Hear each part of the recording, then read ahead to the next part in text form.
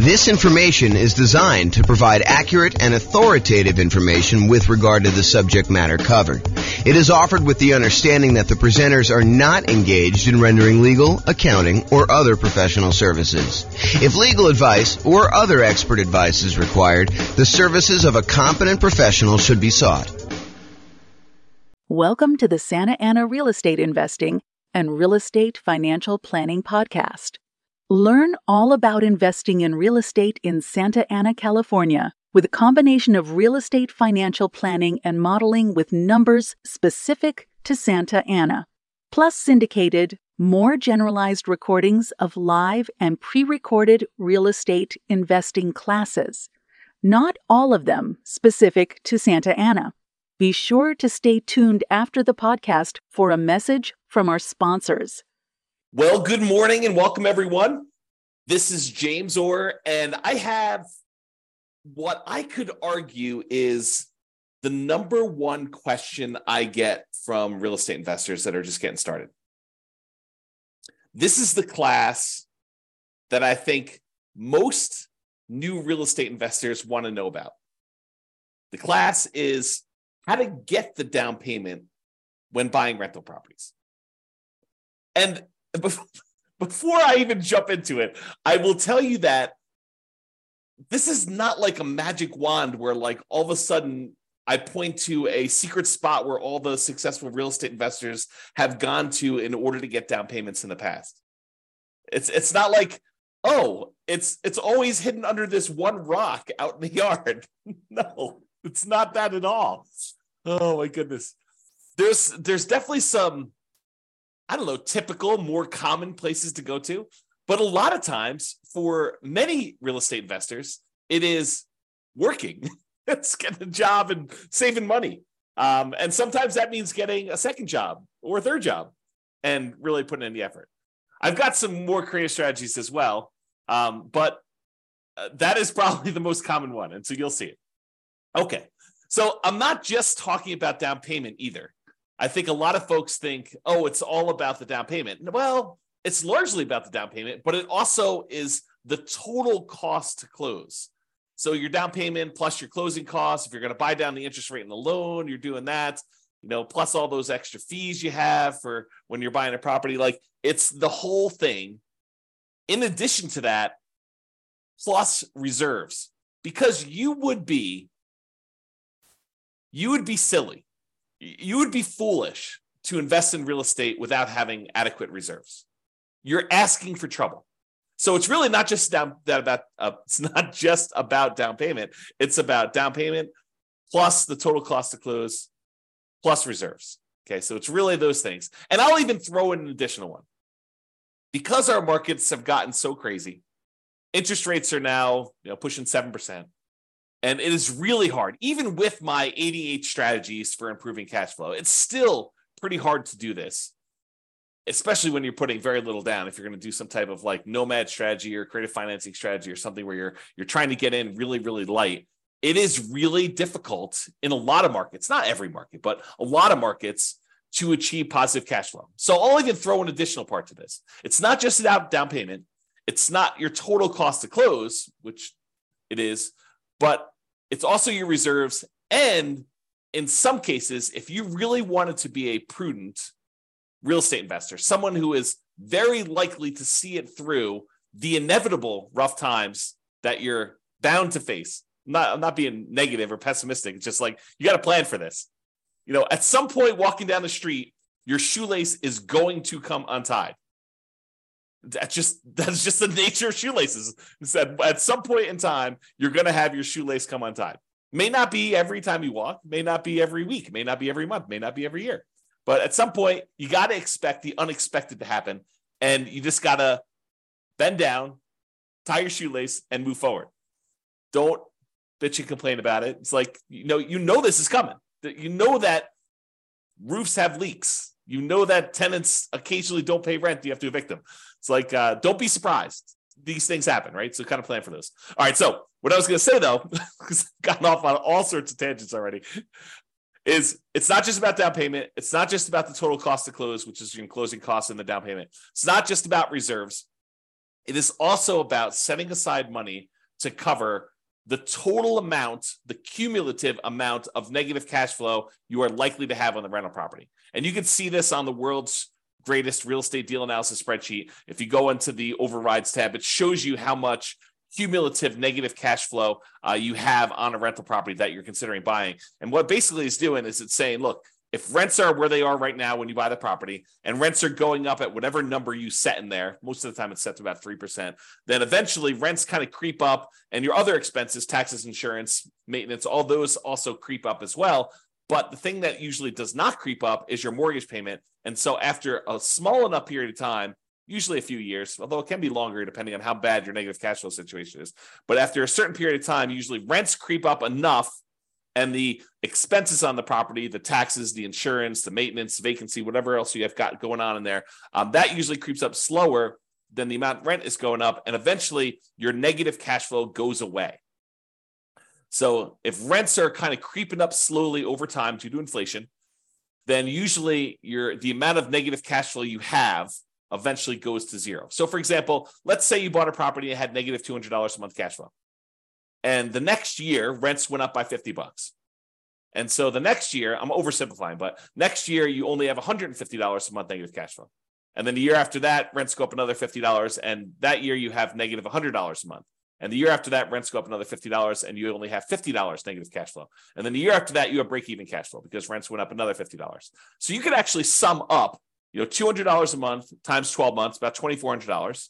The next year, it's about $150 a month negative cash flow times 12 months, which is about $1,800. Plus the next year, it's about $100 times 12 months, which is about $1,200. The next year, it's $50 a month negative times 12 months, which is $600. And you can go add all those together and you get whatever the number happens to be, $5,000-ish or so. It's my guess, just based on doing some really, really, really rough math in my head. So if you were thinking about like saving up, where do you get this down payment from? It's not just down payment. It's the total cost to close, which includes your closing costs and your down payment, plus setting aside an adequate amount for reserves, 6 months of reserves, 12 months of reserves, whatever you believe in. If you're doing something really, really safe and secure, like a savings account, or if you're doing, I'm going to take this money or part of this money and invest in the stock market. If you're doing 12 months of reserves, like we'll talk about reserves in detail in the reserve section, but really it's that total cost to close plus reserves. Now I'm also telling you, if you really want to be prudent and you do have negative cash flow on your property, might not be the worst idea in the world to also set aside that $5,000 in advance that you could use in order to take the negative cash flow that you have from. And you could argue it's really the negative true cash flow, the negative cash flow you'd have after you take into account the benefits from depreciation, cash flow from depreciation. But I will do an entire class on this topic alone. Not today, because today is all about how do you come up with down payments. So we've covered this in a previous class, but this is really about down payments are really about reducing your need to have a down payment, period. And then also producing the down payment that you need in order to buy rental properties. So there are strategies, and we talked about this in the previous class a couple of days ago, and go watch the video on that, about how to go buy a property where you don't need a down payment at all the nothing down loan programs as an example, or maybe doing some creative financing stuff where you don't need as much down payment. So really there are strategies to reduce your need for down payment, which is not what we're covering today. We covered that previously. And then all the strategies for producing the down payment, which is what we plan on covering right now. And as a reminder, we've been focusing in on this down payment thing because that's the class topic, but you still need to have good credit. You still need to have good income. You still need to have low or no other debt to support the loans, with very few exceptions. So realize while we're talking about strategies to reduce your down payment in the previous class and strategies to produce a down payment, those are really only part of the overall equation for you being able to get the loan. You need good credit, you need good income, you need low or no other income, no other debt in order to support the loans, with very few exceptions. The exceptions are things like creative financing and stuff. All right. So any simpleton, any fool could find a reason why, that strategy won't work for me. I'm going to go through a list. I don't know, it's probably about 10 different strategies for coming up with down payment. And you're like, that's silly. I can't do that. I don't live in a city where that's even possible, or I don't have the ability to do that, or I'm already working 60 hours a week, or, input whatever reason, your excuse for not doing the things that I'm going to suggest you're doing. Any fool, any simpleton can come up with a reason why that will not work for you. But it is a sign of your intelligence. It's a sign of your grit, of your resourcefulness, of your resolve to get it done no matter what comes up, to figure out a way to make the suggestions I am giving to you apply to your very specific situation. To take the general idea and say, well, that's not exactly my situation, but I could sort of look at my whatever it is like that, and I could make that work, and I could use that as a way to get some or all of my down payment. Okay. With that being said, here's the list. And this is the whole list, but I've got slides for the overwhelming majority of these. And in my opinion, these are in the order of the worst, do not use this sort of strategy, to the best, which is sort of like probably my favorite. And you could argue, this one's probably a little bit higher than this one in certain situations, or this one's a little higher than this one. But overall, I'm going to tell you the list of different ways to come up with down payments, the sources of down payments, and I'm going to give you my least favorite, the one that I probably hope and wish and pray that you do not use first. And then I'll go down the list and you can decide what you want to use from the list. Okay, so the first one is investment cards. And I use that in quotes because what I'm really talking about are credit cards. Now, I don't have a separate slide on this, and it is not something I would normally recommend, but I have personally used this strategy before, and I know a lot of other real estate investors have used this strategy, and it's probably a pretty risky strategy, but this is the basic idea. You could, in theory, and in practicality, but it's hard to do in practicality, you could use your credit card in order to go buy a property. If you have a big enough credit line, you could actually buy your property with the credit card, which is what I did, but I'm not suggesting you do that. You could, in a more creative way, use your credit card in order to come up with a down payment for a property. And I'll show you the kind of workaround for this, because it might be really, really hard for you to, write yourself a check from the credit card. Use your credit line and then deposit that in your bank account, let it season for however long the lender requires that you season that down payment money before you can actually use it to do it. But then your balance on your credit card is really high, and the monthly payment on that credit card is really high. So you got to still be able to qualify for buying the property with this extra balance on there. So it's really difficult to do. But one way that you could do it without having to write yourself a check and do that is, if you think about it, you have your normal living expenses.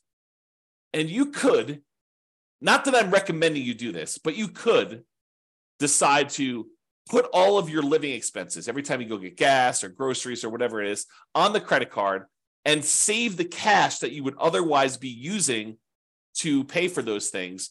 Keep that in the savings account that you plan to use for your down payment, and slowly over a month or 2 or 3 or 6, use your credit card to pay all of your personal expenses. And even as I say this, I'm cringing telling you this. But again, we're starting with the worst strategy, okay?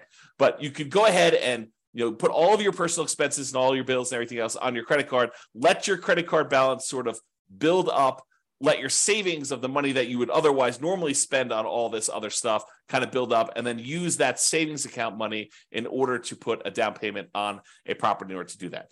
And I will tell you, this is my least favorite strategy. I'm reluctantly even telling you about it because I do not recommend it. Okay, that being said, the next one of all the worst strategies you could possibly do, oh my gosh, because the credit card one was not bad enough.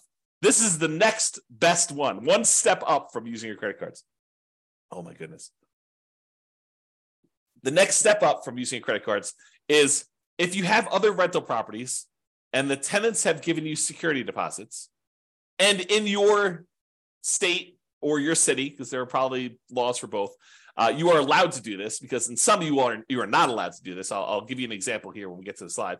You could use the security deposits from your tenants to be able to go ahead and use that as a down payment to buy your next property. Again, not my favorite strategy. It is the second worst on the list, but in some really unusual cases, if you're short $1,000, $2,000, $10,000, and you have that sitting in a security deposit account, and the deal of a lifetime comes along, and you have other reserves that are much more painful for you to get at. There's a whole bunch of like caveats I'm adding to this, right?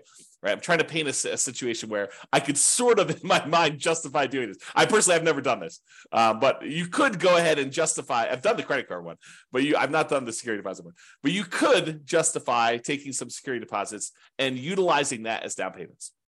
We'll talk about that as a strategy. The next worst one, like slightly less worse than the security deposits and better than investment credit cards, is maintenance reserves. So as you own a bunch of rental properties, you should be setting aside money for maintenance on the properties. You know it's coming. We talked about this at the beginning. I mean, you know roofs are going to go bad. You know that you're going to need a plumber at some point. You know that you're going to need to replace flooring. You know you're going to need to upgrade a kitchen at some point in time. You know the HVAC system's going to go, the AC unit, the furnace. All those things are the water heater. All those things are going to go out at some point. And so you should be, like we do in deal analysis, you should be setting aside money each month to plan for those maintenance reserves. And sometimes you get lucky where you'll have a tenant that's lived in a property for 10 years and, knock on wood, nothing breaks. And so you have this account balance that is growing for a property that you own. Maybe even more than one property, 5, 10, 15 properties, 20 properties. And that maintenance reserve account starts looking really attractive because you've got $5,000, $10,000, $15,000, $50,000, $100,000 sitting in this maintenance reserve account for the maintenance on all of your different properties. And you may be very tempted at some point in time to go tap into that maintenance reserve and use that for down payments. I mean, you're taking a risk because you're deciding to use that maintenance money when the roof could be due. But if you have a bunch of reserves and you have a bunch of maintenance reserves and you have access to money elsewhere, if really things got rough, you've got your separate IRA or 401k, or you've got $200,000 on your credit line, which I'm not recommending you do this, but if you have like access to reserves and maybe mom or dad said, hey, listen, if you ever need money, I've got about $500,000 if I, that's purely liquid, that if you needed help, we could step in and assist you, because we are very pro you doing this real estate thing. But if you want to do it on your own, do it on your own. But realize that we're here with a backstop of $500,000. Not everyone's got that, right? So you have a backstop in case the maintenance comes up once you've tapped your maintenance reserves to use as down payment. Again, this is like the low end of the list, not what I recommend. Okay. The next one up on my list, which is a little bit more reasonable, is property equity. Tapping existing properties that you have, use equity in order to buy properties. And, people are like, why is that so low on your list? I mean, it's right above maintenance reserves. Yeah, because you got to make sure that the equity you're tapping into can support the thing you're doing. So you're almost like borrowing money and paying an interest rate on it in order to then go use that money to do something else. And some people are like, well, I mean, that's what real estate's all about. Maybe. Yeah, I'm not so sure, but we can definitely debate that another day. So I'll go into using property equity to do that. The next one is depreciation. The government gives you a tax benefit of owning a rental property. And so I think you could use the depreciation benefit, the money you're getting from depreciating your other properties, to invest in down payments in future properties. And we'll talk a little bit about that. The next one on the list, and they're getting progressively better, right? You'll notice me hedging myself less as I tell you about these because they seem legit as opposed to let me go buy a house and put it on my credit card. It seems a little bit crazy, right? Okay. The next one is retirement account. So if you have access to money in your retirement account, maybe you go and use that money. The next one on the list is family members. We'll talk a little bit about legacy nomad, but accessing money from family members might be a good source of money for investing. Sell stuff you don't want or need. Seems pretty straightforward. Some of these are like master of the obvious, right? Like the ones that I would not normally recommend, those are like the creative ones. I'm like, there's a reason why this is a little bit creative, and you may not have heard it before because we don't usually recommend doing this, But the stuff that's like very like plain vanilla, mainstream, you've heard these before, master of the obvious sort of stuff. Those are the ones that you've heard before because they're the ones that get recommended you know about. And then, as if master of the obvious wasn't a good enough kind of thing for sell stuff you don't need or want, saving money. That's the next one on the list. From a regular job, part-time job, extra job, or business to fund your retirement or build your fortune, which we'll talk about in detail. And I might have some interesting new math to relay to you about that. The next one on the list is partnering, finding a partner who does have the rest of the down payment or all of the down payment in order for you to do that. And then I have rents, including rent from house hacking as a source of down payments for future rental properties. And then my favorite on the list, which is lease option fees. You could do that in your marketplace. Those are probably one of my favorite sources, and I think one of the better sources for down payment. This is where I come into this. Is lease option fees better than saving? I don't know. I think you could make an argument either way on one of those, but I kind of put them in that order. Okay, so let's jump into each one of these. All right, so let's talk about security deposits. So with straight rentals, we're not talking about tenant buyers or anything like that. When tenants rent your property, you usually collect a security deposit. They give you a certain amount of money. In most markets, in normal times, we would set that money aside and hold it for them, that if they turn the property in worse condition or they don't pay their rent or something like that, we could then use that security deposit to make ourselves whole for the things that they were unable to fix. Or, kind of like if they ditch out on us, they disappear, then we will have some money to kind of to be secure, to be made whole for doing that. Okay. These are not tenant buyer option fees. We'll talk about using lease options later. And with lease options, a lot of times the tenant buyer, a tenant who's also going to be buying the property later using an option or a purchase contract, a lot of times they will give us an option fee, non-refundable option fee in most cases. And that money we could use. So we're not talking about that. We're talking about security deposits. They're different. Okay.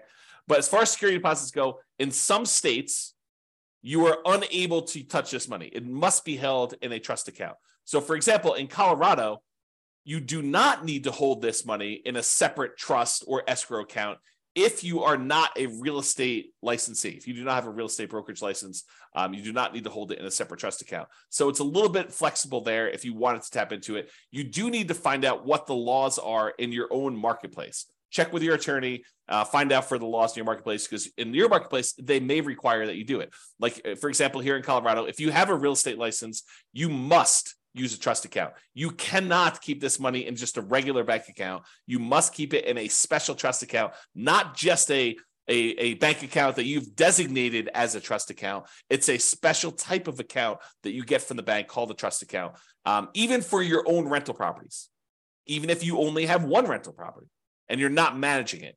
So you must, if you are a licensee in Colorado, must use a trust account, even for your own rentals. And even if it's only one rental, and if you're managing other people's rentals, you definitely need to use trust account. And honestly, if you're collecting any type of upfront money in any other business and you happen to have a real estate license in Colorado, you are supposed to keep that money in a trust account. So if you are a contractor and you're doing any type of contractor work and someone gives you money for buying materials or whatever else you're doing, you're supposed to actually keep that money in a trust account because your license actually requires that you do, even if it's not for your real estate business.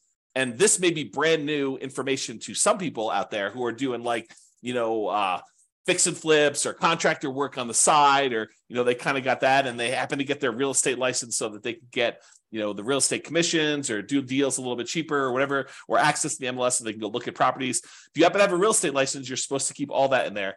So go talk to your attorney and verify that for you. Okay. So you could use these security deposits that the tenant gives you temporarily for down payments. In theory, if you think about this, and these rules vary a little bit market to market, but in Colorado, I'm pretty sure you have to return the security deposit within 60 days. I don't do my own property management. So if you're wondering, why doesn't James know this? I don't do my own property management. I hire a company to do it. But my understanding is that you need to return the security deposit within 60 days. So if you think about it, the tenant gives you 60 days notice, 60 days before their lease expires, that they're not planning on renewing their lease. So you start marketing the property 60 days before their lease expires. Ideally, you find a tenant to replace them in the 60-day period before their lease expires, that they will then, the new tenant will then go into the property, within a day or two of them actually exiting the property on their lease. Okay. So in theory, the new tenant should give you a security deposit before the old tenant even leaves. So if you think about it, in most cases, you won't ever be without a security deposit, right? Because the new tenant is giving you a security deposit before the old tenant even leaves. And then when the old tenant leaves, you have 60 days to give them their security deposit back, minus whatever expenses that they had on the property that was damages on the property or things like that. Okay. So you should not have a period of time, if you're doing property management correctly, starting way early, getting notice early, putting the tenant in there, and then doing the work that you're supposed to in order to get the tenant out. You shouldn't have a period where you don't have a security deposit. So you could, in theory, use this money for down payments and without having a lot of risk. But I do think it's not prudent for you to use security deposits. That's why it's the lowest on the list. Well, second lowest on the list of credit cards for doing this, okay? You still need to be able to return the security deposit when the tenant moves out. Make sure you have a plan to replace that. It's kind of one of my notes here. And if you're hiring a property manager, if you're not doing property management yourself, they will likely be holding the security deposits. And so this option will not be available to you at all because they're the ones holding the security deposit. You're not going to be able to tap into it. Okay, so we covered security deposits. Let's talk about maintenance reserves. We recommend you set aside money for maintenance on your rental properties. This should be obvious. I mean, we talk about it during deal analysis. We talk about it during capital expense class. All these different times we talk about having maintenance money set aside for your rental property. You should be saving this money in some type of account, letting it accumulate so that when you do have maintenance issues come up, you have the money to go in there and use that. But you could temporarily use this money as down payments. You've been saving up down payments using traditional savings, and you're very close. But the deal that you really, really want just came on the market, and you're $5,000 short. And you have, $50,000 in credit line on your credit card, and maybe $100,000 in your retirement account. So you have money elsewhere that you could use, but it's painful money to get at. And you've got this money sitting in your maintenance account that is not being used. You could temporarily, I think, tap into the maintenance money that you've set aside, knowing full well that if a real maintenance issue came by, you have your credit card, you have your retirement accounts, you could ask mom and dad, you have some other sources. But this is a way for you to, for a very brief period of time, you should not live in a state where your maintenance reserve is zero because you're constantly spending it on down payments. But you could temporarily do that, in my opinion. You decide whatever's right for you.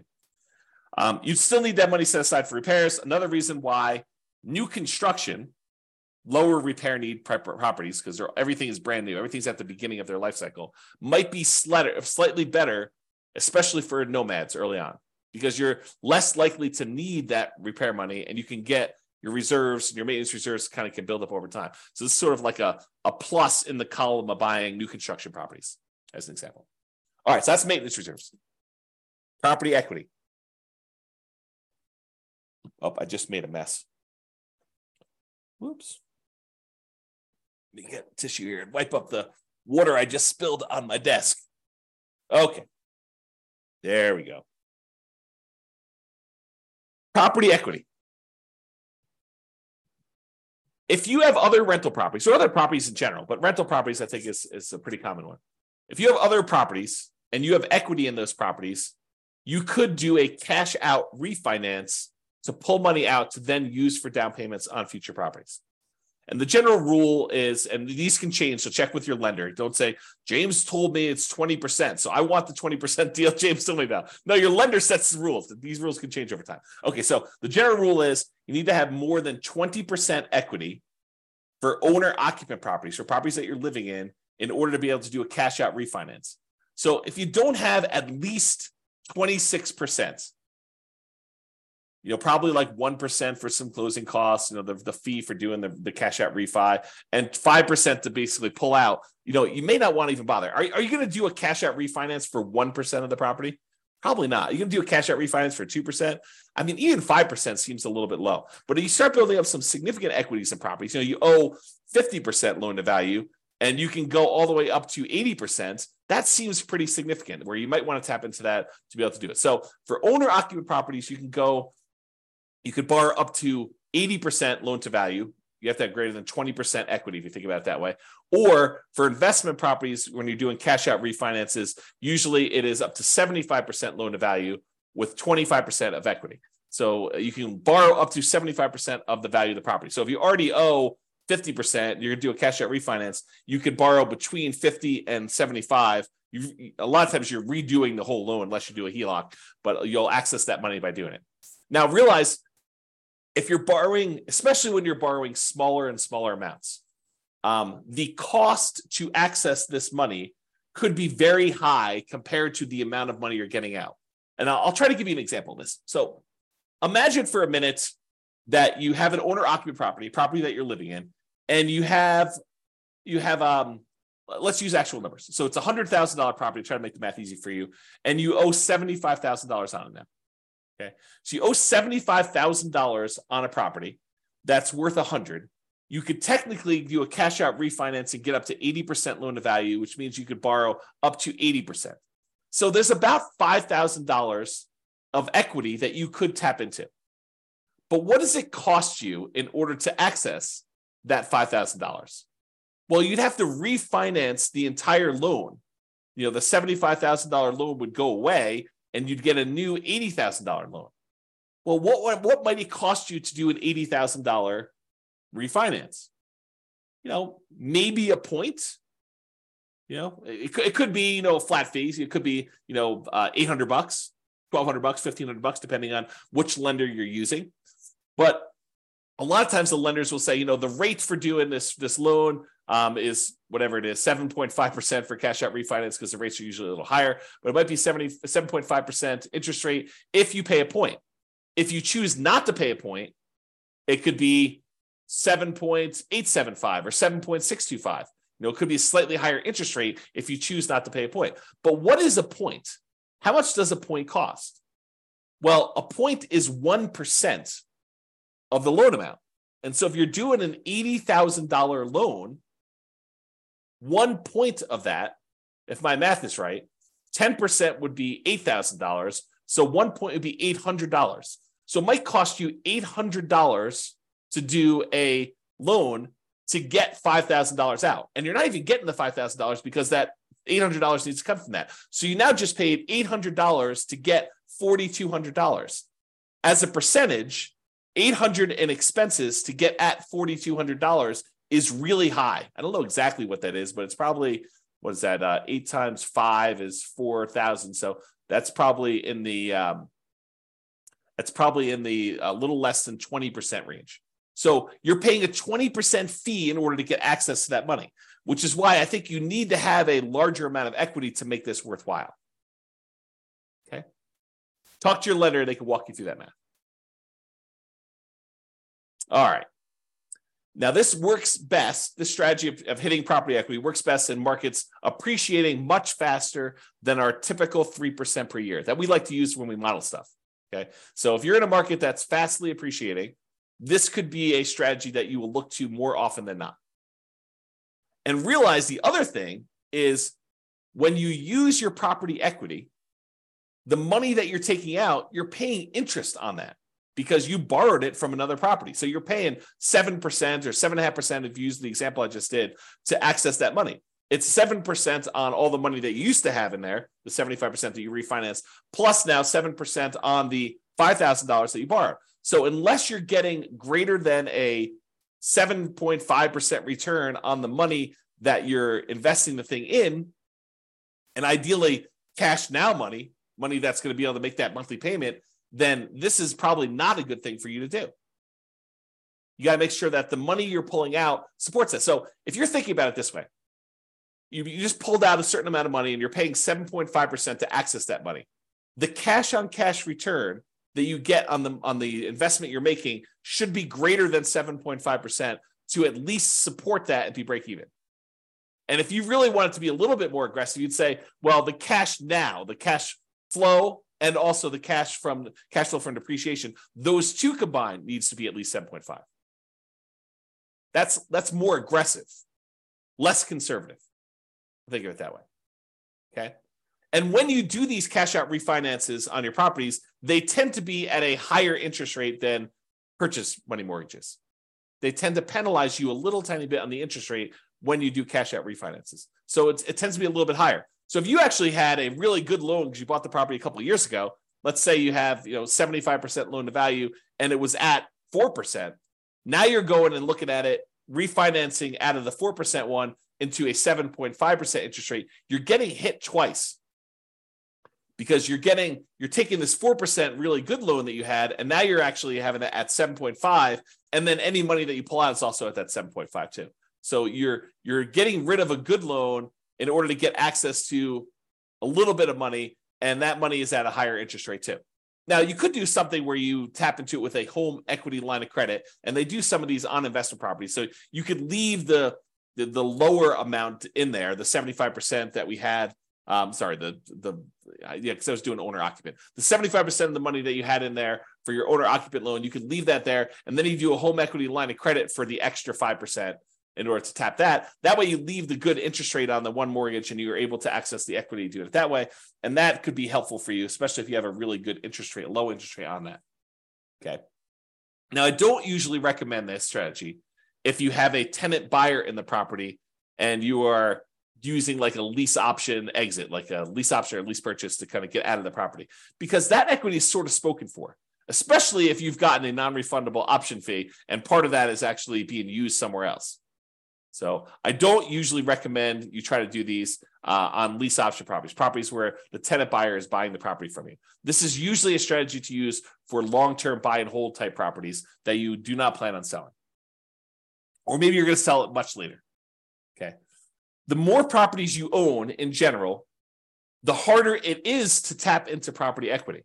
Because eventually you get to what I think is the current limit is 10 loans. You get to 10 loans, they tell you cannot do a cash out refinance on any properties until you have less than 10 loans. And it's loans in total of all types. All rental property loans in total, not like credit card loans or something like that, or car loan. Okay. So the more properties you own, the harder it is to tap into. So in theory, you think to yourself, oh, the more properties I have, the more equity I will have to tap into. But really, you get to a practical limit where once you get beyond 10, they're like, no, you can't be moving equity around like that. You can't be doing these refis. And that rule may change. That's a lender rule. Or maybe you find a lender where they don't have that rule. It's a possibility. So check with your lender for the current guidelines, as it feels like these have changed over time. So sometimes it's 4 properties, sometimes it's 10, sometimes it's 15. I mean, who knows? I don't remember specifically 15, but I do remember at one point 4. I think there was a 6 at one point. I think there's a 10. I could be remembering wrong, but that's my kind of like faulty memory coming into play next for this. All right. So that's property equity. Refinancing properties. So in some rare cases, interest rates declining with a portfolio of rental properties will make you want to do what's called a rate and term refi rather than doing a cash out refi where you try to pull money out. Sometimes you bought properties at 7, like in today's marketplace, and then 5 years from now, maybe your rates are back down to 4. And so you may want to go and do a rate and term refi to improve your cash flow. You're not trying to pull money out, but you're trying to do that. Well, when you go do these rates and term refis, you're refinancing the interest rate and the term of the loan because you're going back to 30 years in a lot of cases, although you don't have to. But a lot of times when you do these rate and term refis, you're extending out the years in order to be a 30-year loan again. And so the monthly payment usually goes down a lot because the rate went down. And also you're extending the term. It used to be you borrowed the full amount of the purchase price over 30 years. And now you've got, 2/3 or 3/4 of the original loan balance that you are now spreading out over that same 30-year period that you got originally. So the monthly payment comes down a lot. But when you do these rate and term refis, you can usually pull out, and it may vary depending on the lender and when you do these because it may change over time, but you can usually pull out about $2,000 per property and it not be considered a cash out refinance. So usually, if you pull money out of a property, it's considered cash out refinance. You get hit with that penalty to the interest rate, and you're limited by that loan to value number there. But if you go in there and you say, look, I want to do a rate and term refi, and they allow you to be not perfect. They allow you to say, well, I'm going to refi, and you can go $2,000 over the amount that you owed previously. So you could you could actually receive $2,000 at closing a rate and term refi, and it not be considered a cash out refinance. So if you've got 10 properties and you're refining all of them at the same time, then you might be able to go pull out, $20,000, which could help get you partially the way there for down payment. All right. Again, this is an uncommon situation, but I want you to be aware, especially since we're in a high interest rate environment now, and many years from now, not 6 months from now, probably, but 5 years from now, we may see interest rates decline back to be 4%. Who knows? I mean, they could go up higher from here. No one really knows. But if they do come down, remember, James told me that when I do this rate and term refi, I should talk to my lender about pulling a little bit of cash out, not a cash out refinance, but a rate and term refi where I have a little bit of money coming back to me at closing. All right, that's refinancing rental properties. All right, let's talk about borrowing money for down payments. It could be tricky to get a lender to go along with this if it's a loan, as compared to a gift, okay? But you could go and you could borrow money for a down payment from some source, okay? Making the house pay enough to cover the payment on the borrowed money. So we talked about this when I told you, you got to make sure that the money that you're using, the money that you borrowed to invest in something else, make sure that pays enough so that you can pay the debt on the old property.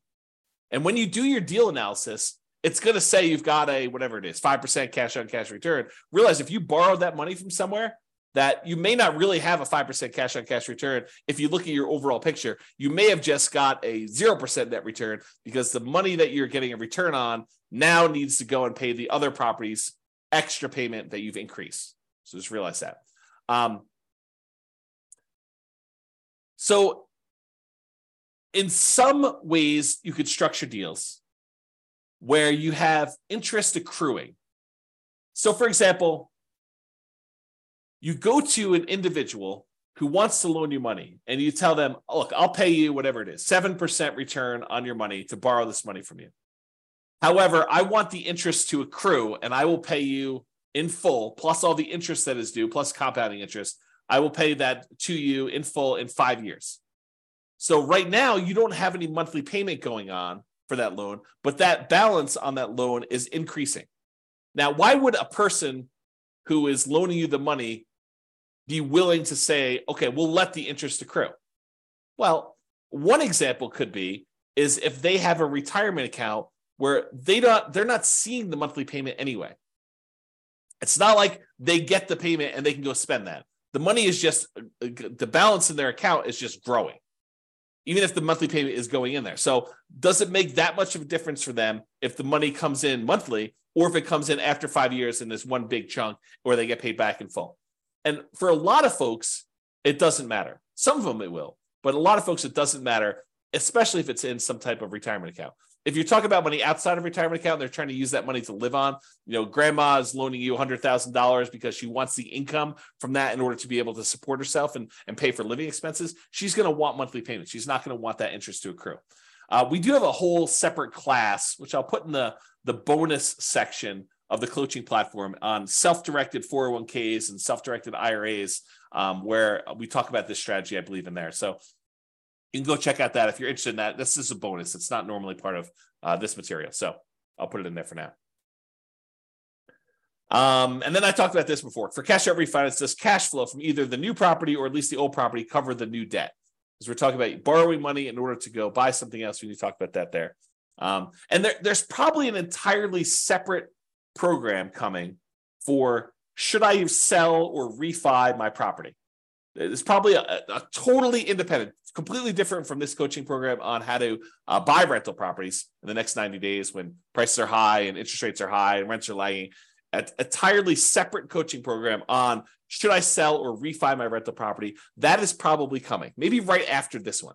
After I get done recording all the content for this particular coaching program, maybe I'll go on to that one because there's a whole different set of problems and discussions and applications and software and thinking about what you do. Should you sell your property? Should you refi your property? So stay tuned if that's of interest to you. Okay, let's talk about depreciation. Depreciation could be thought of in two ways. Number one way, it could be thought of as a way to reduce or to completely eliminate negative cash flow. You know, if you had negative $50 a month in cash flow on a property, but then when you thought about the benefits you get from owning a rental property, the tax benefits you get from owning a rental property, and you realize that you're saving $150 a month in taxes by owning this particular rental property, which is probably not abnormal for a normal rental property, normal price range. They vary depending on price. But if you think about it, you're getting $150 benefit back in your taxes that if you wanted to, you could go down to your job and say, hey, change my exemptions so that you're taking less out of my paycheck, because at the end of the year, I know I'm getting this amount back on my tax return because I'm getting this depreciation benefit on my rental properties. They would then go and adjust your exemptions, which means that they would take less out of your taxes at work, which means that you'd get more from your paychecks, whatever that is, weekly or biweekly or monthly, which means that you would actually see cash flow, improved money in your bank account by not having to pay those taxes each pay period. So what you thought was a negative $50 a month by owning the rental property, when you combine that negative $50 a month from the cash flow portion of it with an extra $150 positive from the cash flow from depreciation, now you're net together positive $100 a month. When you combine cash flow and the cash flow from depreciation, we call that true cash flow because it takes into account the tax benefits as well. And with that, you are positive 100. So depreciation could reduce in this case, or completely eliminate negative cash flow. If you had $150 a month of negative cash flow and you got $150 in cash flow from depreciation, those offset. That is now completely eliminated. If you have $300 a month of negative cash flow and you have $150 in cash flow from depreciation, well, it offsets 150 of that 300 and you're left with still $150 negative, so you've reduced it. Okay. This tends to be how I usually talk about it for deal analysis, especially for nomads. And when you're living in the property as an owner-occupant, you do not get depreciation. Depreciation is only on rental properties, but when you convert a property that you are living into an investment property, then you get to take depreciation on that, and that starts. So it doesn't count while you're living in the property, unless you've got roommates. Your roommates are paying you, and then go talk to your tax advisor about how you can offset some of that with depreciation, not all of it. But this tends to be how I discuss this when I talk about deal analysis, especially for nomads. However, it could be a totally different strategy. You could think of this in a totally different way. Instead of taking that $150 a month you are getting from cash flow from depreciation, you could say, hey, I'm not thinking of that as offsetting or improving on my cash flow. What I'm thinking about that is at the end of the year, I'm going to get $150 times 12 months or $1,800 if my math is right. I'm going to get $1,800 at the end of the year, which I could think of as forced savings toward my down payment on my next property. Right? Instead of thinking of it as monthly to offset cash flow, improve cash flow, you could actually think of it as a forced savings account, which at the end of the year, you get that amount back that you can then use to do down payment. So if you've got 5 rentals and you're getting $1,800 per rental to do that, if my math is right, that's like $9,000. So you can think of that as getting $9,000 back at the end of the year that you could then use as down payments to purchase something else. Okay. So yeah, think about it that way. So if you're like the type of person who has a hard time saving money, first of all, that's a skill you should work on. But if you're still working on that skill and you're not quite there yet, this could be a strategy to help you save money in a forced way. You could use it as at the end of the year, I collect this big chunk of depreciation as a rebate on your taxes rather than the cash flow monthly to do that. Okay. All right. I think I covered this already. You don't get depreciation on a property unless it is a rental property. You cannot do this on your owner occupant. And I did talk to your tax advisor if you're getting roommates while you're living in a property. Oh, I will make one other note here because it is time sensitive. So depending on when you're listening to this, this may no longer apply to you. But as of right now, this is March 15th of 2023. As of right now, this year, you can get what's called bonus depreciation. And I'll give you the briefest of explanations because we're talking about depreciation, but I need to do a whole separate class on this. So the idea is this. Typically, when you get depreciation on a rental property, they take the value of the property, not the land. They exclude the land completely, but they take the value of the buildings of the property, and they depreciate that for residential property over 27 and a half years. So the amount of depreciation you get is static. It's fixed. Okay. They take the value of the buildings, they divide by 27 and a half, and that is the amount of depreciation you get over that time period. So 27 and a half years. However, the government allows you to do two different things right now. One thing is you can itemize through a engineering study the different lifespans of different components of your property. So instead of taking the entire building and saying everything is one homogeneous mass, and I'm going to take the depreciation over the entire 27.5 years. If you hire an engineer to come in and do a study for you, they could say, hey, look, the carpets only have a lifespan of whatever it is. I don't know these from memory, but let's say it's 5 years. They can say the carpets have a lifespan of 5 years and they're worth X number of dollars. And so you can depreciate the carpets over 5 years instead of 27.5 years. So really you're carving out part of the overall building and you're speeding up how fast you can take depreciation on certain parts. And so you could do that with flooring, you could do that with kitchen cabinets, maybe you could do that with roofs or windows or whatever else you want to do.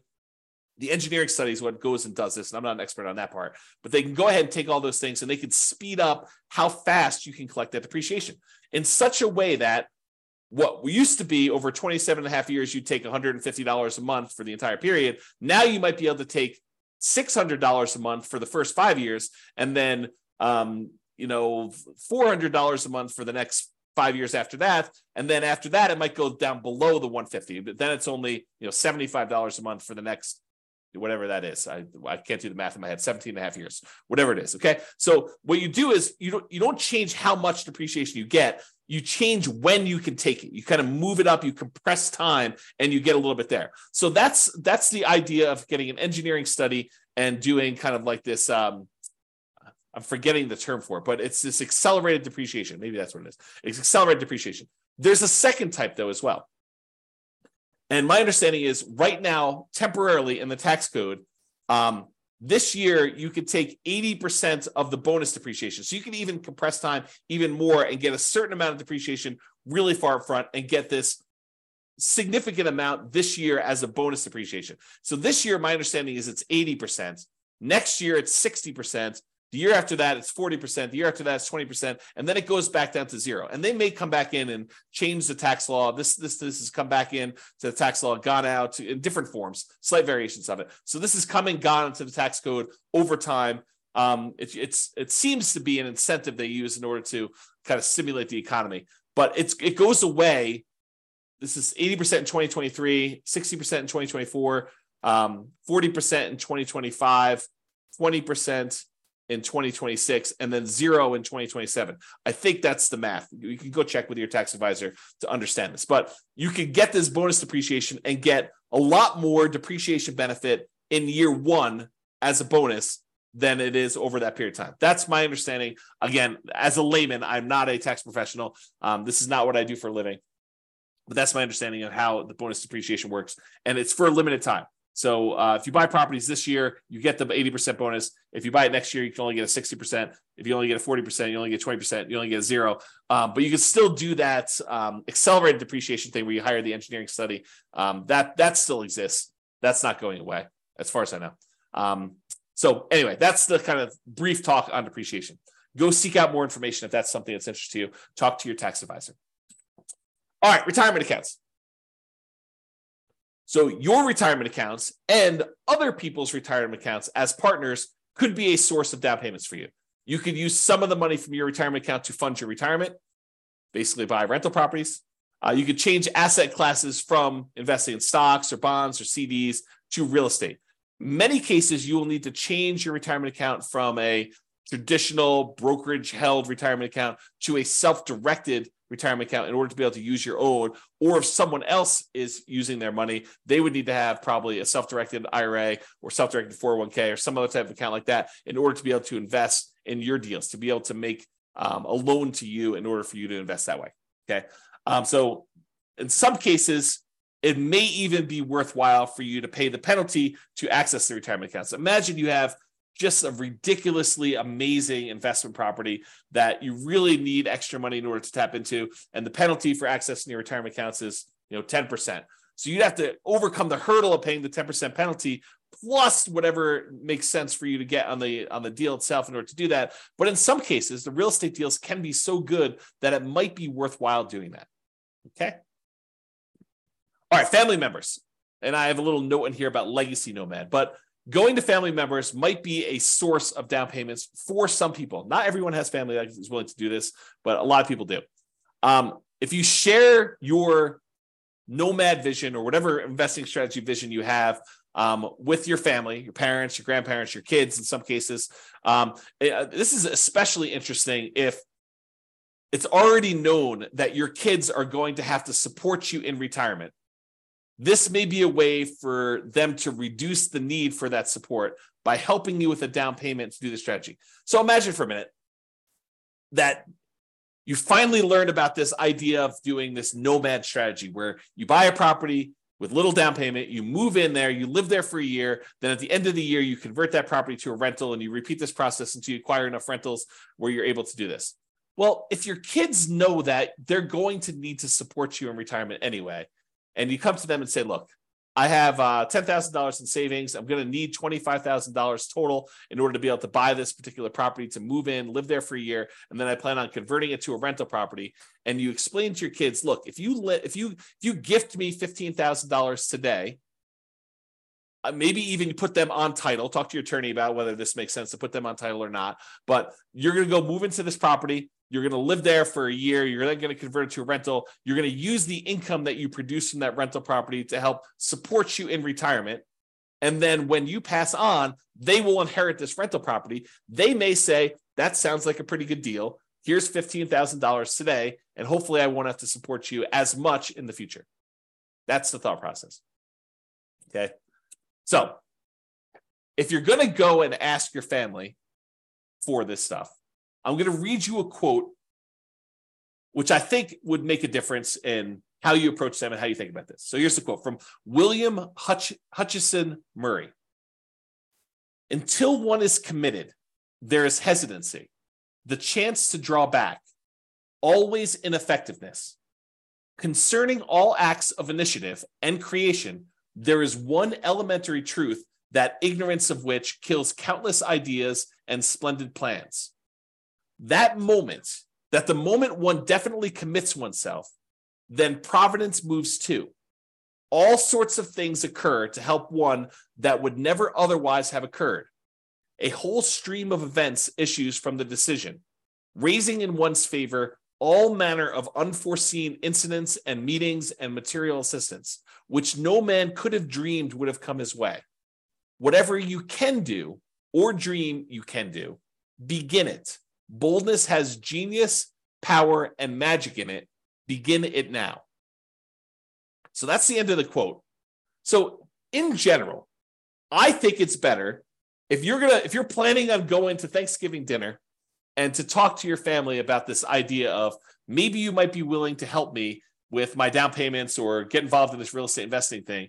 If you don't show up unprepared, having done zero work, if you've been doing stuff for 6 months before Thanksgiving dinner, going to see properties, saving money yourself, improving on your credit, learning how to manage properties, learning about the strategy, doing all the things that you are supposed to do as if they are going to say yes at the Thanksgiving table, even if they say no.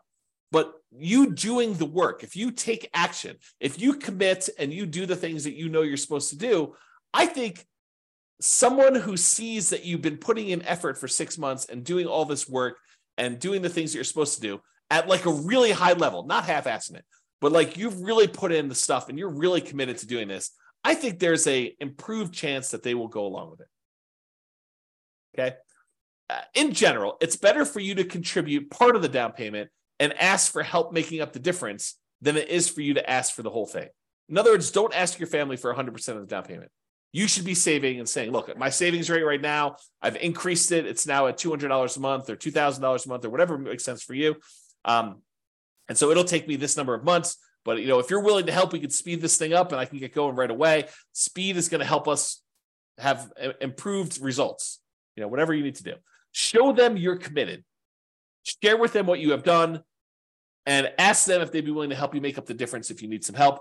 Demonstrate the part-time job, the education, the research, the effort, all the things that you're doing in order to get yourself there. And you are planning on doing this whether they help or not. Then see if they help. That's a better approach, in my opinion. All right. Continuing on with our list. Sell stuff. Use a garage sale, a yard sale, Facebook Marketplace, Craigslist.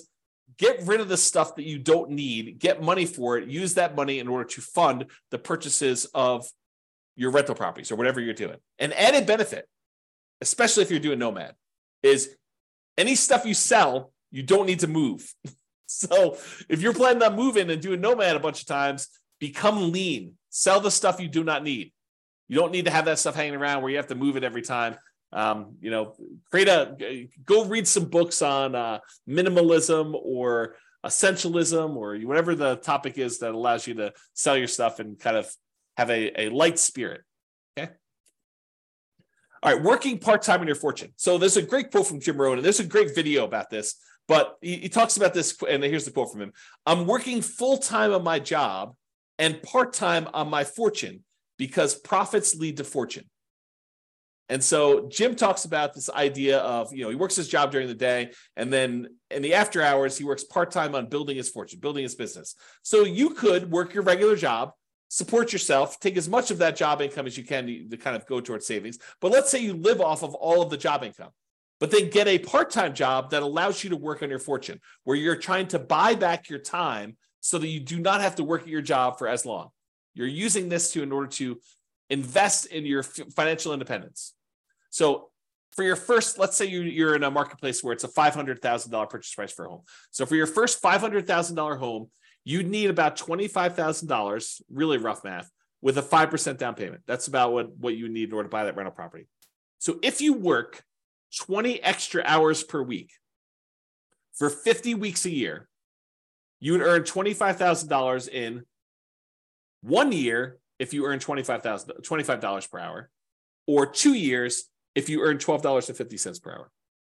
So you could go get a job on selling stuff on eBay or selling stuff on Amazon, like fulfillment by Amazon FBA business, or driving for Uber, driving for Lyft, fast food delivery, or some type of Grubhub or Uber Eats or whatever the equivalent is these days, or work at a fast food restaurant, or work at Walmart, or work at any of these other types of places.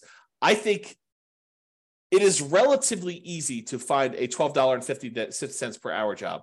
Heck, I think my burrito place is hiring at $16 an hour now. Like the burrito, the Qdoba burrito place that I eat at lunch at, I'm pretty sure they're hiring at $16 an hour locally for me. So $12.50 should be a relatively low bar. And with some tips, if you're willing to do like fast food or drive and do like Uber Eats or something like that, I bet you can get pretty close to $25 an hour. So if you're willing to work 20 extra hours a week towards your fortune, imagine driving for Uber Eats. You listen to real estate investing podcast episodes, right? Doing this, so you're learning and you're working and these extra hours, and you're putting in the extra time in order to provide better for your family and for yourself, and to become financially independent early and not have to work your job that maybe you love or maybe you hate for quite as long. If you work this 20 hours a week for 50 weeks a year to earn $25,000 in 1 year, you might be able to do it if you're earning $25 an hour. In 2 years, if you're earning $12.50 an hour. So it doesn't seem unreasonable. Or instead of doing 5% down, if you do 3% down, you'd only need $15,000 for your first home. If you work 20 hours a week at $15 an hour, you'd need to work 50 weeks to jumpstart your fortune. Okay, so about a year to do that if you're doing 3% down. Or maybe you're willing to go buy your first property as a nomad or house hacker in a rural area around where you live, and you just convert this extra labor to commute time. Maybe you need to commute a little bit longer, but you're willing to do that so you can get a nothing down USDA loan, as an example. Different strategies.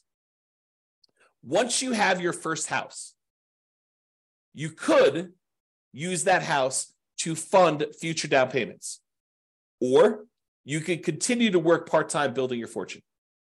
So you don't even need to do this for the entire time. If you do, it's great. It helps you get there. But you could, as a totally different strategy, which we'll cover, you could decide to have the house, the first house you buy, contribute toward building your fortune. You could use that house as the source of future down payments, which I'll talk about. Okay. So would you be willing to work 15 to 20 hours a week on your fortune if you knew your part-time business would make more than your job income within a few years? It's a question you need to ask yourself. It's different for everybody. I used to include this chart in a class. I think it's in the class I used to teach when I used to talk about the Fixer Upper Nomad class. but I had this chart where I figured out how much you were making for each rental property that you bought. And it varies a little bit market to market, but basically in most markets, it's about a little earlier, a little less earlier, a little bit more later, but on average over an entire life holding this rental property, it usually works out to be about $30,000 per year per property that you make. And a lot of folks, when they want to do fix and flips, a lot of them have this threshold where they say, I want to make $30,000 per flip. Some people are willing to make a lot less. Some people want to make a lot more. But I think I hear a number a lot, $30,000 per flip, as a reasonable number. So if you think about this, if you do a fix and flip and you're making $30,000, that's like trading dollars for hours. You're doing labor in order to make that $30,000. Where you go buy a rental property, you make $30,000 per year per rental you own. Just by owning the rental property, from appreciation and debt pay down and cash flow from depreciation, the overall return you're making is in excess of $30,000 over the life of that loan, life of that property. Okay, so if you think about that, you'd rather own 5, 10 rental properties where you're each making $30,000 a year than to have to do the labor of fixing and flipping every single year in order to earn each one $30,000. Okay. So another note on this working part-time on your fortune, and that is house hacking is mathematically like a side hustle or a second job. If you think about it, if you decide to house hacking is where you take part of the property that you're living in, you rent it out. Like you rent out bedrooms as an example, or you buy a duplex, triplex, or fourplex, you rent out one of the other units where you're living in one of the units. Okay, that's house hacking. So if you think about house hacking though, house hacking is like having a side hustle or second job. Because if you imagine you rent out a bedroom and you're collecting $600 a month for that bedroom, or whatever rent is for a bedroom in your marketplace, you're getting $600 a month. That's like having a $600 a month job, mathematically. So if you were making, $20 an hour, $20, is that like working 30 hours for the month? So it's almost like working 7.5 hours a week. You rent out 2 bedrooms, that's like working 15 hours a week. Not bad. At $20 an hour for having roommates. So you could think of house hacking as mathematically like a side hustle or a second job. The every other year nomad. So real estate equity and positive cash flow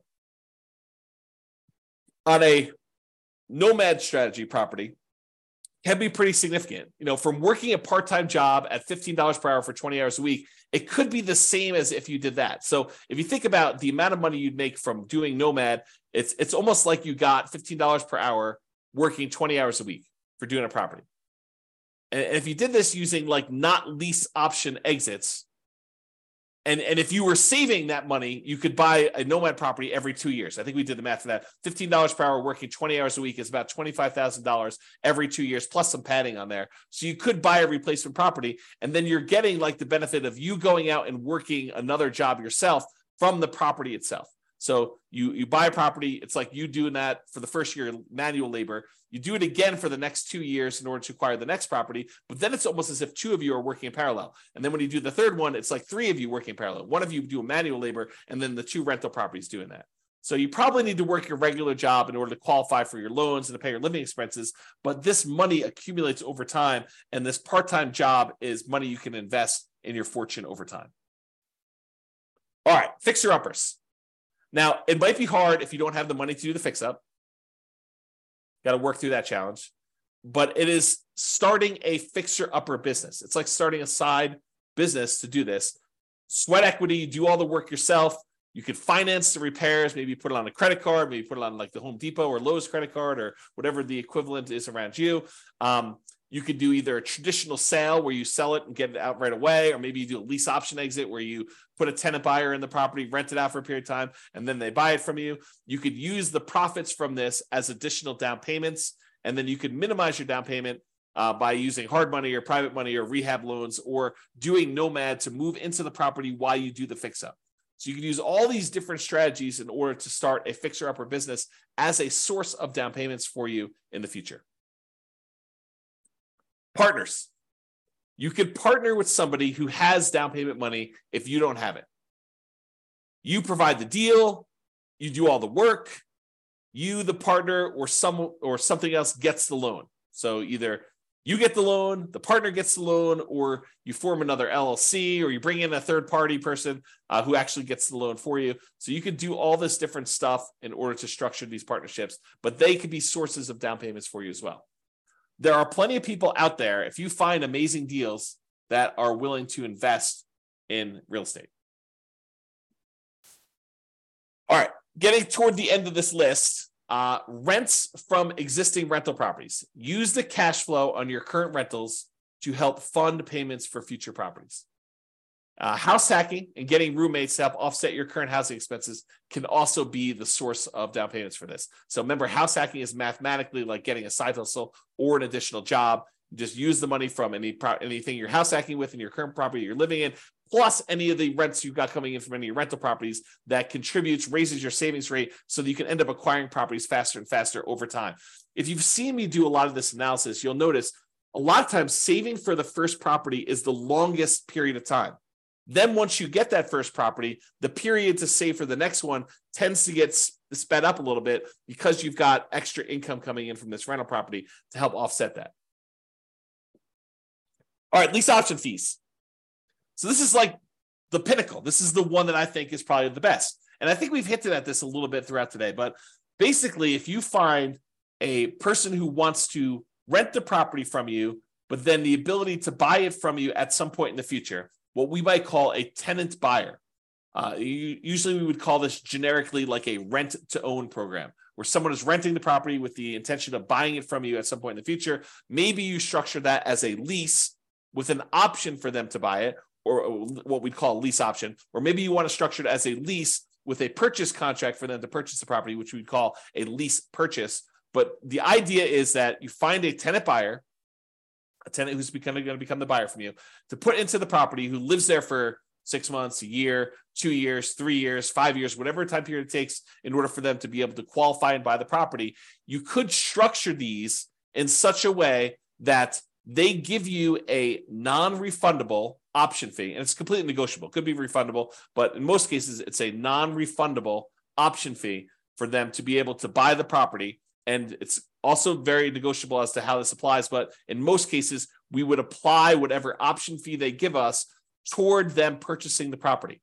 So you're taking some money from them that counts as their down payments when they go to buy the property, and then they're moving in, they're living in the property as a renter for a year or 2 or 3, and then at some point in the future, they go get a traditional loan from a lender, and they buy the property with traditional financing, they cash you out, they are now the owner. The amount of money they gave you as an option fee, it does apply to their purchase. You just got some of your profit up front early on, and then they're able to buy the property. You get the rest of your profit when they close, okay? So if you think about this, if you're doing the nomad strategy or you're house hacking, and you're trying to buy a property, trying to go buy, your next property, and they're requiring you put up 5% down. Well, if the property you're currently living in that you plan on converting to a rental, if you say, look, instead of converting this to a rental, I'm gonna try to find a tenant buyer who wants to ultimately rent this property and then eventually buy it from me. And I will say to them, look, I will allow you to rent to own this property, lease option, lease purchase, whatever makes sense. And I will allow you to do that, but I need a 5% non-refundable option fee from you, which will count towards you purchasing the property when you go to buy it, but it's non-refundable if you don't, your choice. I require a 5% non-refundable option fee. Then when they give you the option fee, you can use that option fee in order to use as a down payment to purchase your next property.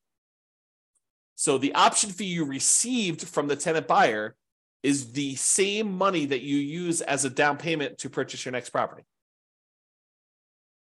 So basically, the previous house is funding the purchase of the next house. Does that make sense? Okay. So we have an entire class on this, and I wrote a book on this subject. The strategy is called, the class title and the subsequent book title is How to Acquire a Multi-Million-Dollar Real Estate Portfolio Starting with Just $3,000.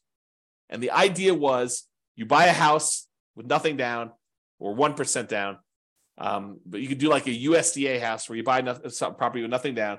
Then you live there for a year. Then you find a tenant buyer who wants to lease option or lease purchase that property, and they give you 5% down as an option fee. You take that 5% down, you use that to buy your next property. Now you have a tenant buyer in this one. Then you live in the property with the 5% down from the option fee for the next year. Then you convert that one to another tenant buyer. They give you another 5% down, different tenant buyer gives you another 5% down. And then you repeat this process until you acquire a portfolio of rental properties. At some point, the tenant buyer who was in one of the earlier properties is going to cash you out. They're going to buy the property. And at that point, you usually make another profit. You make more than the 5% they gave you down. And you're making a little bit of cash flow in the meantime on the rental properties. But then that big chunk of money you use, you can then use that to help offset the down payments you need on future properties. And eventually you get to the point where enough of these are popping and you've got enough extra money where you can then start buying, in addition to the ones that you're nomading into with 5% down using the option fees, you could buy additional 20% down or 25% down rentals at the same time. Because eventually some of these previous properties, the tenant buyer decides to buy the property from you, and they do that. So there's an entire class on that. I'll put it in the bonus section. I think that's where I put it, for you to go watch and to learn more about that particular strategy. If you can't find it, drop me an email. Okay, but that's the basic idea, is you use lease option fees in order to source the down payments. Now, you say to me, James, I can't get a tenant buyer to give me 5% down. Okay. So maybe you need to save up 1% and get 4% from them. Well, I can't get them to give me any more than 3%. Okay. You need to do the work to save up the 2% and then get the tenant buyer when they can give you 3%, and that'll supplement it. So you can't get the full 5%, then work around it. Do something else to provide part of the down payment yourself. In some cases, you're going to get more than you need. You're going to get 6%, 7%. It depends. Or hold out until you get 5%. If they're like if the person who comes to you says, look, I only have $5,000. Okay, you're not qualified to buy this house. You don't have to. The first person that comes along does not need to be the one that you do this with. You might need to market your property for a month or 2 months or 3 months or 6 months or wherever long it takes in order to find someone who has the amount of money that you can use in order to buy the next property. Okay, so just realize that might work that way, which leads me to my next thing, which is my second to last slide. You may need to combine several strategies. You decide to do a 15% down non-owner occupant loan, an investment type loan. Maybe you're able to find a tenant buyer with 5% down. Maybe you're able to partner with your realtor to get 3 to 5% down from them to kind of get them to contribute. And maybe you need to save up 5 to 8% down yourself for part-time work. So you don't need to do all of it from one source. You don't need to sell enough stuff to get 15% down. You don't need to work a job where you do 15% down all yourself. Some of these things can kind of be combined into multiple strategies. All right. In conclusion, so this is the class, right? This is the one where I get the most questions about, how do I come up with down payments to my rental properties? This is it. This is all the stuff. It's not really just about down payment, though. It's really total cost to close, your closing costs, the down payment, any reserves, any kind of escrows you need to have, and your own personal reserves if you're buying rental properties for being a prudent investor. 6 months of reserves, 12 months of reserves, depending on what you're doing. Plus, we talked a little bit earlier about this idea of any cumulative negative cash flow if you happen to be in a market where you're doing that. If you're in a market where you're likely to have negative cash flow and the amount you're putting down, because look, if you put 100% down on a property, you probably don't have negative cash flow. So it's a combination not just of the market, it's the market with the down payment that you want to use, right? It's not just, hey, I got negative cash flow because I live in insert city here that has negative cash flow. It's I've got negative cash flow because I'm in a city that has really kind of extreme price to rent ratios, and I only want to put down 3%, or I only want to put down 5%, or I only want to put down 20%, or I only want to put down 25%. If I put down 50%, or I put down 70%, and I only got a 30% load, this thing would cash flow. So part of it is your choice in down payment. Okay. So just something to think about there. And any fool can say that these ideas don't apply to them. Really, it's a sign of your intelligence, your resilience, your resolve, your grit, your tenacity, your ability to work through and be creative and solve problems to figure out how they apply to you, how you can use these strategies. Okay. You don't get any, like, you come to me and say, these don't apply to me. You have any other ideas? No. I mean, I might have other ideas, but no, I don't have any other ideas. You tell me, look, I could sort of twist this one and make this one work and do this. I may be like, hey, by the way, you could also do this little twist to that too. Part of it is you being creative and applying it to you. For down payments in general, we've discussed in a previous class, it's about reducing the need for down payment in some cases.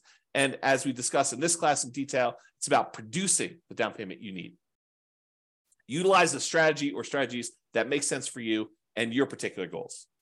And that is all I got. So hope you enjoyed that class. This has been James Orr. Bye-bye for now. With home prices up, mortgage interest rates up, and rents up, but not quite enough to counteract the higher prices and interest rates, cash flow on rental properties in Santa Ana is harder than ever. Book a call with the Real Estate Financial Planner to apply our proprietary 88 strategies to improve cash flow on your rentals. See the show notes for a link to schedule your call and improve your cash flow today. If you're a real estate agent, lender, or professional in Santa Ana that wants to help our real estate investor listeners, consider reaching out to learn about collaboration opportunities with this podcast. We'd love to add more value to our listeners by having you assist our investors buy, sell, and finance their real estate investments. See the show notes to schedule a call to discuss collaboration opportunities.